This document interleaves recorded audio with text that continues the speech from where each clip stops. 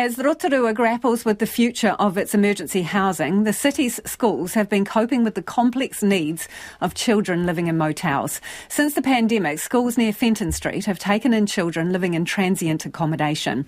And while schools try to support their tamariki, often they don't have all the information necessary to do so. Our reporter Tom Taylor and camera operator Marika Habazi have the story. There has to be an end point somewhere. That's what Rotorua Principal Nicky Brell says of the instability emergency accommodation is causing in his city. His primary school, Malfroy School, has a roll of 300, about 23 of whom live in emergency housing. But Mr Brell says this number can fluctuate. We don't know every child that's in emergency housing because their circumstances could change from one week to the next. And unless they come in and tell us, we wouldn't know. Mr Brell says support given to schools by various government departments has evolved as the situation in Rotorua develops. He says the government now funds some rental vans to get children to school. Without that resource, we probably would not have achieved the attendance of as many kids as we would have liked. However, Mr Brell is concerned for children who have to move from one school to another as their accommodation circumstances change, sometimes at a moment's notice. In our cluster here, we have 3 high schools in our immediate area, 1 intermediate down the road and a number of neighbouring primary schools. So it's a good area to, establish yourself for the kiddies who are in emergency housing. It's hard to determine their future. Down the road, Rotorua Intermediate has a roll of about 700 students. The school knows of 32 students living in emergency housing, but says the number could be higher. Learning Support Coordinator Dean Henderson says part of the difficulty schools face is a lack of knowledge about students' backgrounds. Fenton Street, where all the hotels, are used for emergency accommodation, is on our back doorstep, so we don't know what we're getting. And often students will turn up and they're not from another school within Rotorua, so we're ringing schools in Napier, we're ringing schools in Tauranga, we're ringing schools in Auckland to try and find out what these students' needs are, a little bit more about their background.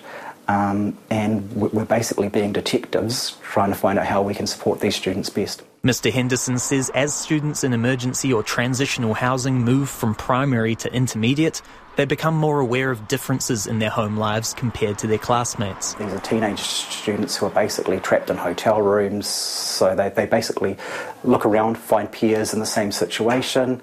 They're in the middle of the town, they band together, and sometimes, the temptation to go into town and get up to no good is too much for some of them. Across the road from Rotorua Intermediate and just a kilometre from Malfroy School, a new Kāinga Ora development is in the works. When completed, it'll provide 37 new homes for people in need.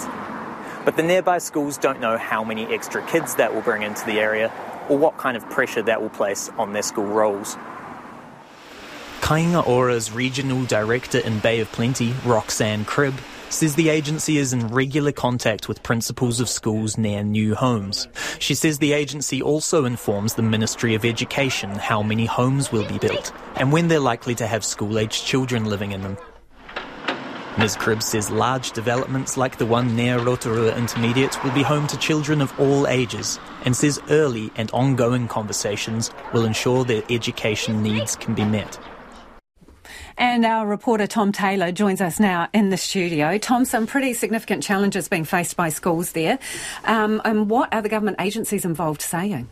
Yeah, so the Ministry of Education, a spokesperson there is saying that they've had vans collecting students from their emergency housing in the morning, then taking them back in the afternoon at the end of the school day. This began last year with around 50 students, but at its peak there were around 160 students using that form of transport. Meanwhile, the Ministry of Social Development is saying that they've actually had a declining number of whānau in emergency housing in Rotorua. They say they're in a difficult position as they'd like to be able to talk with schools to share any concerns, but they're not able to share any personal information about whānau for privacy reasons. They say the nature of emergency housing is such that it is an emergency situation, and families become homeless often because their rental has come to an end.